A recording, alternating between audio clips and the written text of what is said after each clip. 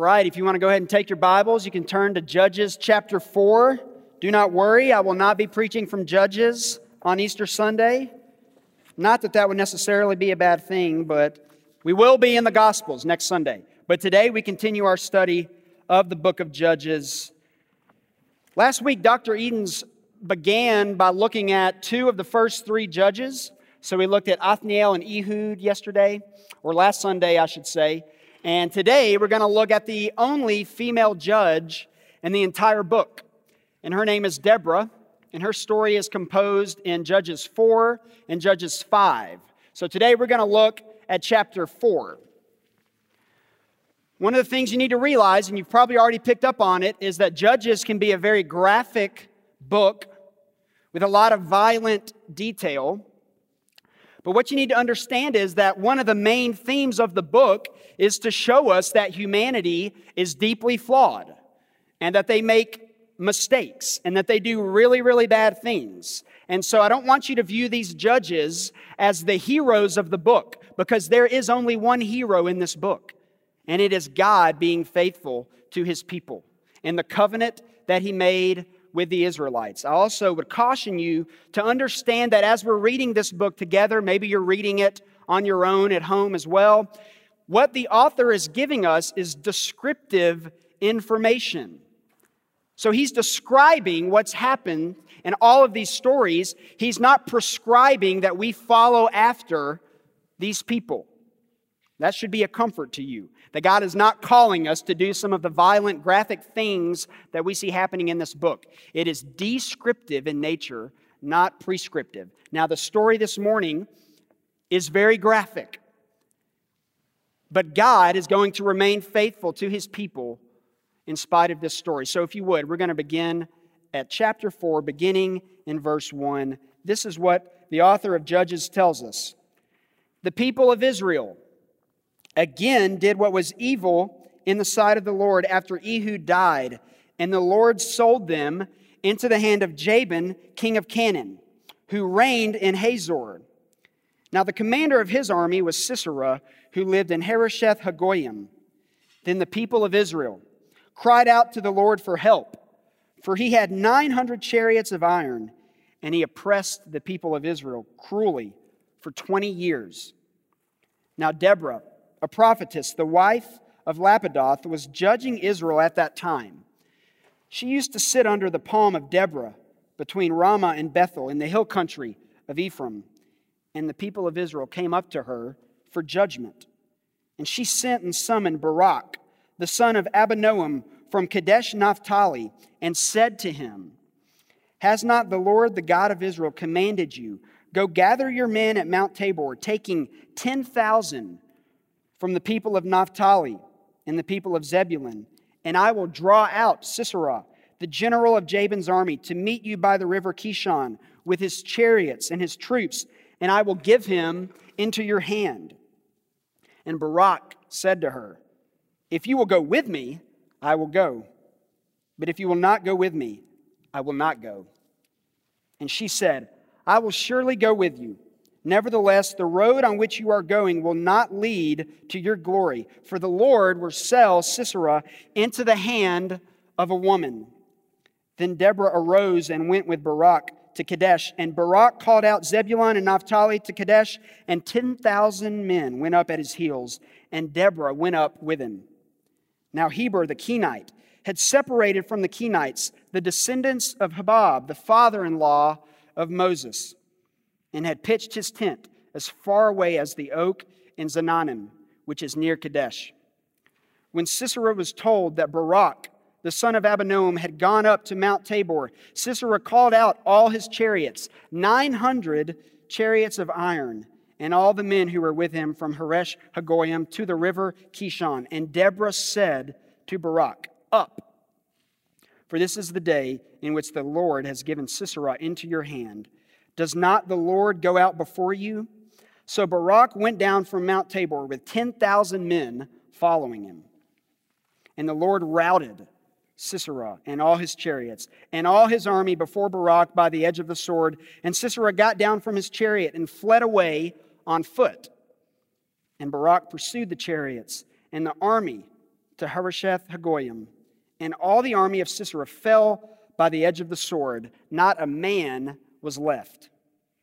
But Sisera fled away on foot to the tent of Jael, the wife of Heber the Kenite, for there was peace between Jabin the king of Hazor and the house of Heber the Kenite.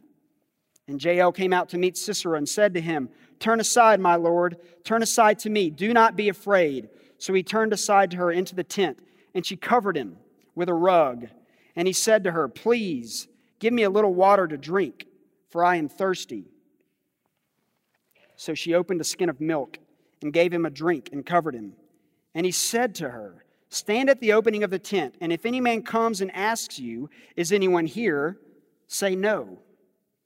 But Jael, the wife of Heber, took a tent peg and took a hammer in her hand. Then she went softly to him and drove the peg into his temple until it went down into the ground while he was lying fast asleep from weariness. So he died. And behold, as Barak was pursuing Sisera, Jael went out to meet him and said to him, "Come, I will show you the man whom you are seeking." So he went into her tent, and there lay Sisera dead, with the tent peg in his temple. So on that day, God subdued Jabin, the king of Canaan, before the people of Israel, and the hand of the people of Israel pressed harder and harder against Jabin, the king of Canaan, until they destroyed Jabin, king of Canaan. What we see is something that we've talked about every single week since we started. If you remember nothing else about the book of Judges, please remember this. There is a cycle that is happening throughout this book. And what the author does in Judges 4 is actually explain to us again, re-emphasizing what that cycle is. The first part, the people did evil in the sight of the Lord. This is what verse 1 tells us of chapter 4. So they're sinning. Verse 2, we see that God oppresses them through the Canaanites. So they have consequences. Verse 3, he sends Deborah onto the scene.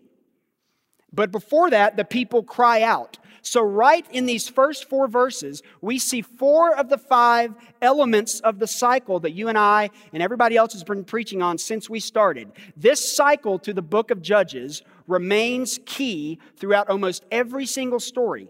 And at the very beginning of chapter 4, we see the author pointing out to you those specific elements of the cycle. Now we get to the final step of the cycle at the end of the story, when the Israelites finally have peace. But these judges come onto the scene because the Israelites crave leadership. They want somebody that they can follow after. And the reality is, for you and I, every one of us in this room, whether you are a leader or not, you want leadership. You want somebody to follow. And we see that when the Israelites had this judge come onto the scene, he brought peace for a certain period of time. But once that judge died, they returned to the same wicked ways that they had fallen prey to before. This is no different than the cycle that you and I are constantly involved in. We are looking for leadership, and the reality is many of us in this room, if we'll be honest with each other, look to other human beings to fulfill that leadership void instead of God Himself. And this is exactly what the book of Judges shows us. That even though these judges come on the scene and they defeat the enemies of the Israelites and they bring peace and prosperity for a period of time, it never satisfies them completely. They always turn away again. Why is that? Because a human judge cannot change the heart of man. These judges were never designed by God to come in and transform the people's hearts. That is something that only God Himself can do. And so this cycle repeats itself, not only in the book of Judges, but throughout the Old Testament. The Israelites can never completely remain true to the covenant unless the God of Israel can change their hearts, unless they are changed from the inside out. Judges is cautioning all of us to be careful who we put on a pedestal. Because the reality is, I cannot change anyone's heart in this room. The next pastor here is incapable of changing anyone's heart in this room, the only one who's responsible and has the power to involve a heart change is Jesus Christ. And what Judges shows us is that as awesome as Deborah and Samson and Gideon are, they cannot change the hearts of the people because they don't have the power to do so.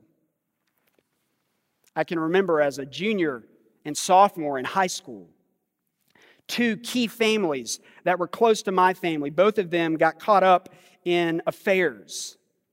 These were people that I had looked up to my entire life. They were pillars in our church, major influencers. Never would have thought that they were capable of this type of behavior. And now in hindsight, when I go back and I think about those moments in my life, what God was teaching me is, do not put man on a pedestal. Your small group leader, a pastor, another minister is as flawed and as failed as we all are. So we need to be careful that as we look to humans to provide leadership, that we remember that they also are submitting to the leadership of the one true leader. And the danger of putting too much stock into human leadership is that if that leader fails you, it can shatter your faith.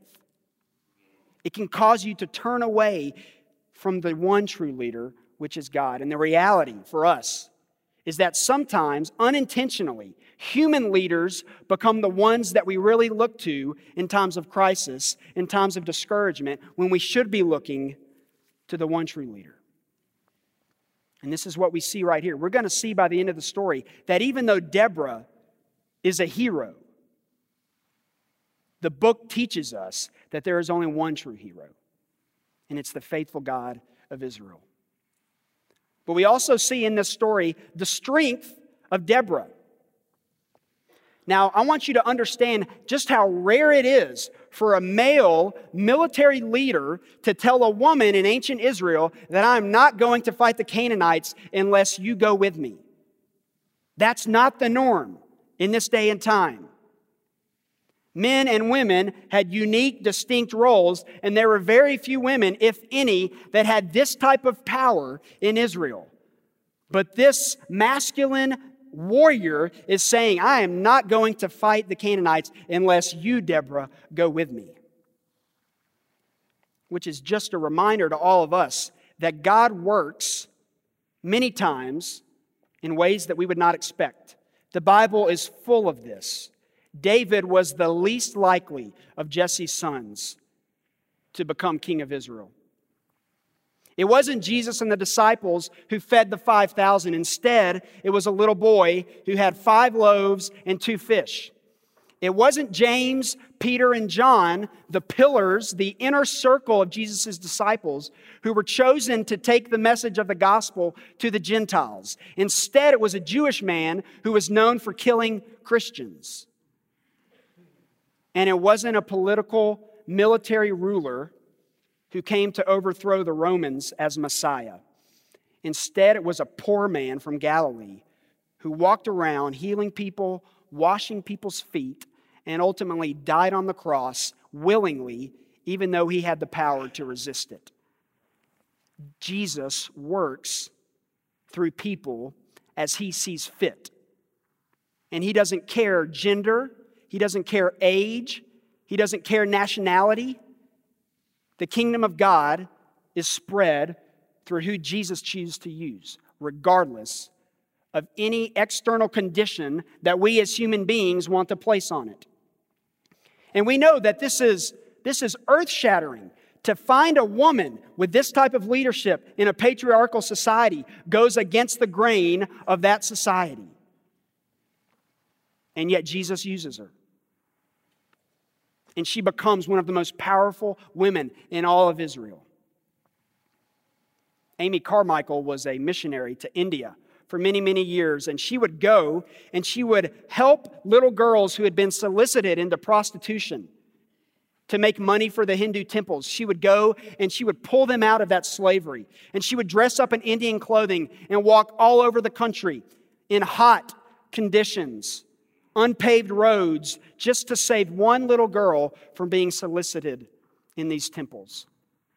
She died at the age of 83 years old. But there was a little girl who wrote her a note before she died. And the question was, what is missionary life like? And her response was pretty simple. She said, a missionary life is simply a chance to die. And that's true of you and me in this room. Following after Jesus, simply put, is a chance to die.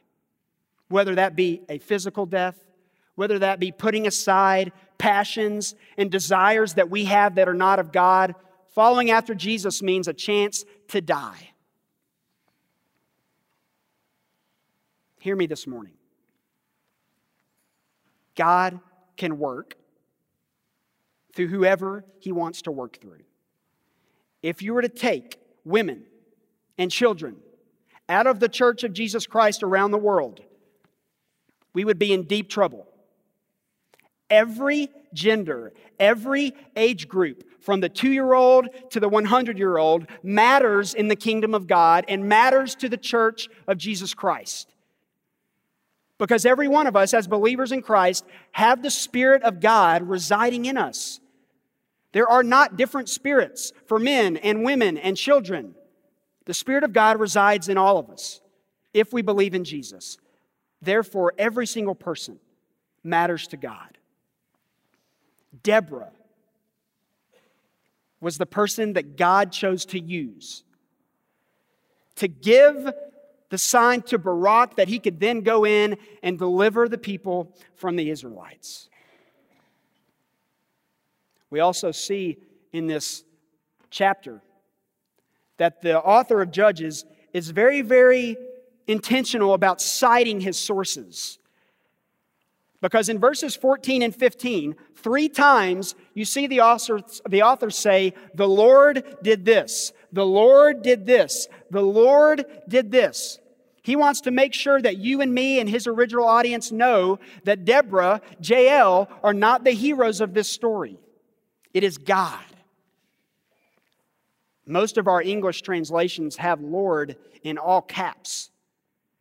And that's intentional. That means that the Israelite God, Yahweh, is being described in the text. So anytime you see a Lord in all caps, it is a way to set apart the God of Israel from all the other gods that were available in that day and age. The Jewish people had this intense belief in what is known as monotheism, which is a fancy word for one God. But it wasn't just that ancient Israel worshiped the God of Israel. It was also that they believed that He was the only God. And this is what you and I believe. It's not just that Jesus is the best God, it's that He is the only God. Every other God is false. So when we're talking with people, when we're dialoguing with neighbors and friends, many of whom might believe that Jesus is just one way to eternal life, we have to communicate in truth and in love that He is not just one God among many. He is the only God. He is the only way to salvation. So the monotheism that we adhere to as a church is not just one God, but the only true God. The author of Judges cited the source. He wanted everyone to know that the one that was ultimately responsible for this victory was not Barak. It was not Deborah. It was him. Because he is faithful to his promises. Plagiarism is a major problem in academic settings. If you plagiarize a paper in high school or college, you get an automatic F and you possibly could be expelled. The great poet and playwright T.S. Eliot wrote a poem in 1922. It's called The Wasteland. You might have heard of it. He came under criticism sometime later because he had actually taken a large portion of that poem and it was comprised of other lines from lesser-known poets. And if you go and do a Google search, not right now, but later, you will see that there have been lots of famous sermons and speeches and articles and books that are full of plagiarized material, attributing something to yourself that was not original to you. When we see this passage here, and we see all of the ways that the author of Judges makes sure that he knows that everyone else is aware that God is responsible for this, it should take us back to our own lives and make us think about all of the things that have happened. Successes, whether you are hardworking, disciplined, make good grades, have a good job, have good networking connections. It's a reminder to all of us to make sure that we understand that the reason those things happen is because God allows it to happen. And this goes against what you and I have been taught growing up in America, that if you work hard enough, that if you make good grades, that if you have good connections, you can get this great job and make lots of money, and that's all because you were willing to put in the work. But that is not true. God allows these things to happen in your life. And when we refuse to give Him the credit for all of the ways that we have success in this world, we are guilty of spiritual plagiarism. Yes, we want people to work hard. Yes, we want good jobs. And we want our kids to succeed, but not according to the world's standards, according to God's standards. And success in the world and success as a follower of Christ could be completely different.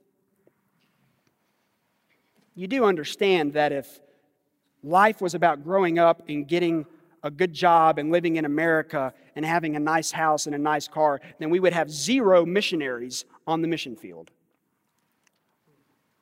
Right? If that was the goal in life, then we would have no missionaries. We would have no people sacrificing jobs and families to go and serve in places where God has called them to go. So when we sang in this last song that following Jesus, it's like dying to follow Him, that's what we're talking about. Understanding that the American dream is something that you and I need to give up, crumple up into a ball, and throw it in the trash. Following Jesus means we might have to die to the things that society tells us are successful. Your ability to solve problems, your ability to work hard, those are gifts that God has given you, and use them for His glory and His purposes, whether that means staying in America or moving halfway across the world. Let's make sure that we cite our sources and that we give God the credit for the success that we have in life. And then we also see that this chapter shows us that God ultimately brings victory for His people. Because here's what happens. Barak goes and he routs Sisera and his troops. But Sisera escapes and he goes to Jael's house. Now, as we were reading this story, you probably saw in verse 11, it doesn't really fit into the narrative.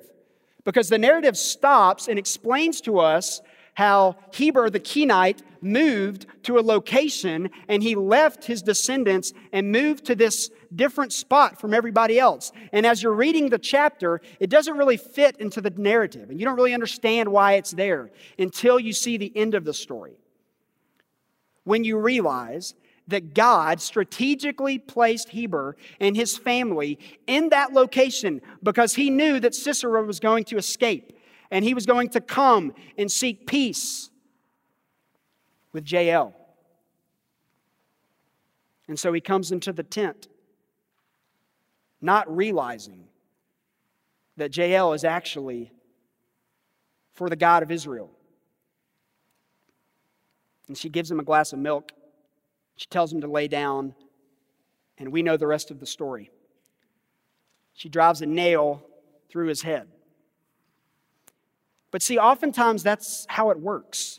When we read stories like this, and we see that God strategically placed Heber and his family in this location because He knew what was going to happen down the road. And many times for you and I, it's only in hindsight that we realize how God was working in our lives. When you're going through that success, when you're going through that failure, sometimes you don't understand why God is allowing it to happen. But if you'll stay faithful to Him, on the flip side, you can look back in hindsight and see, you know what? Now I know why God allowed me to experience that heartache.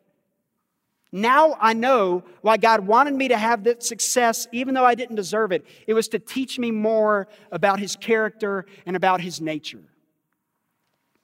And in this story, after we finish it, we can go back and see that's why Jael moved to that specific location, because God wanted to use her to deliver the Israelites from Canaan.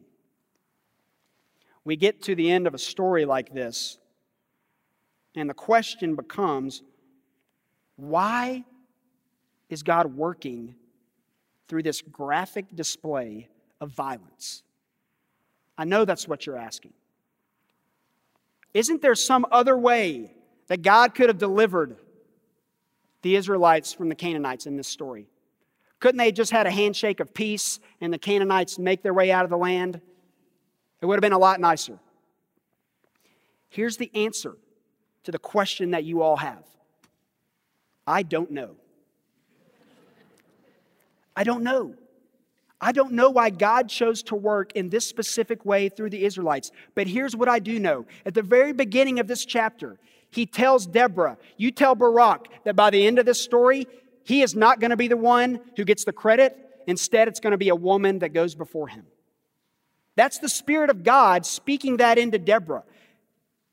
God knew that a woman was going to be the hero of this story. So He knew exactly how it was going to end. He was faithful to exactly what He told Deborah He was going to do.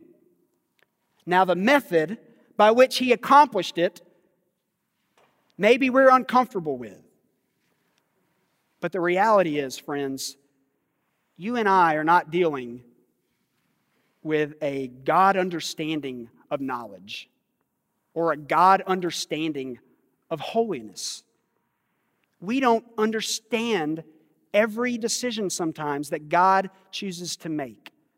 But we know that His character is faithful. And we know that He is exactly who He says He is. And so when we get to stories like this that kind of make us uncomfortable because it's in the Bible, the reality is you've probably seen a movie with a scene similar to this. But because it's in a holy book, we think it doesn't belong. God is faithful. I love this quote, and since we're talking about citing our sources, I have to cite the source because I don't want to be accused of plagiarism. But there's a very well-known pastor in New York City. You all know who I'm talking about. I quote him quite often. But this quote is really, really good, and it sums up what I'm trying to communicate, except way better. Just because we don't see a reason why God allows evil and suffering doesn't mean there isn't one. Does that make sense? God's ways are much larger, are much greater than ours. And just because in our finite minds we get to a story like this and we say, why does God have to kill Sisera in this way? Why does He have to use such an evil method to destroy him? The reality is that just because we can't come up with a reason doesn't mean that God can't. Evil and suffering exist all around us.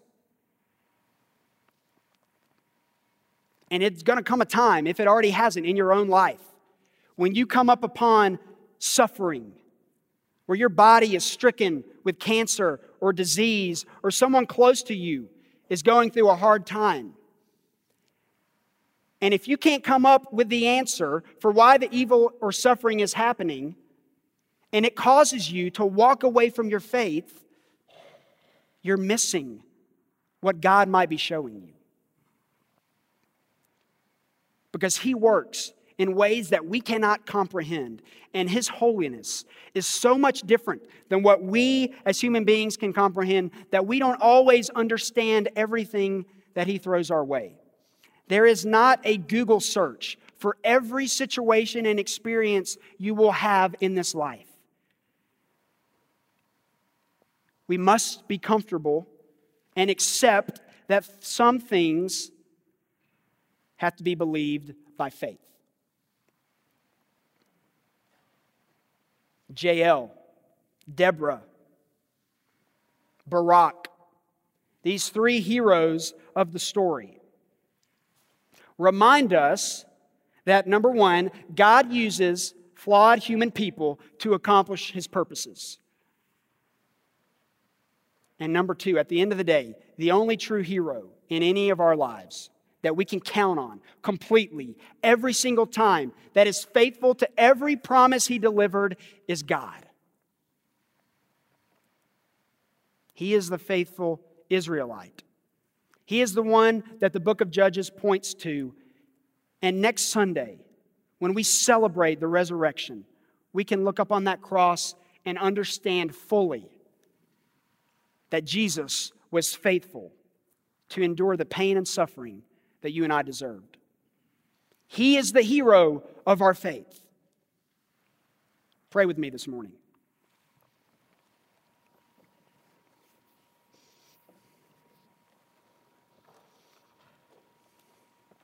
God, You love us, You care for us, You provide for our needs. You are faithful in every single promise that You have made to us. And in the book of Judges, You are faithful to the covenant that You made with the Israelites.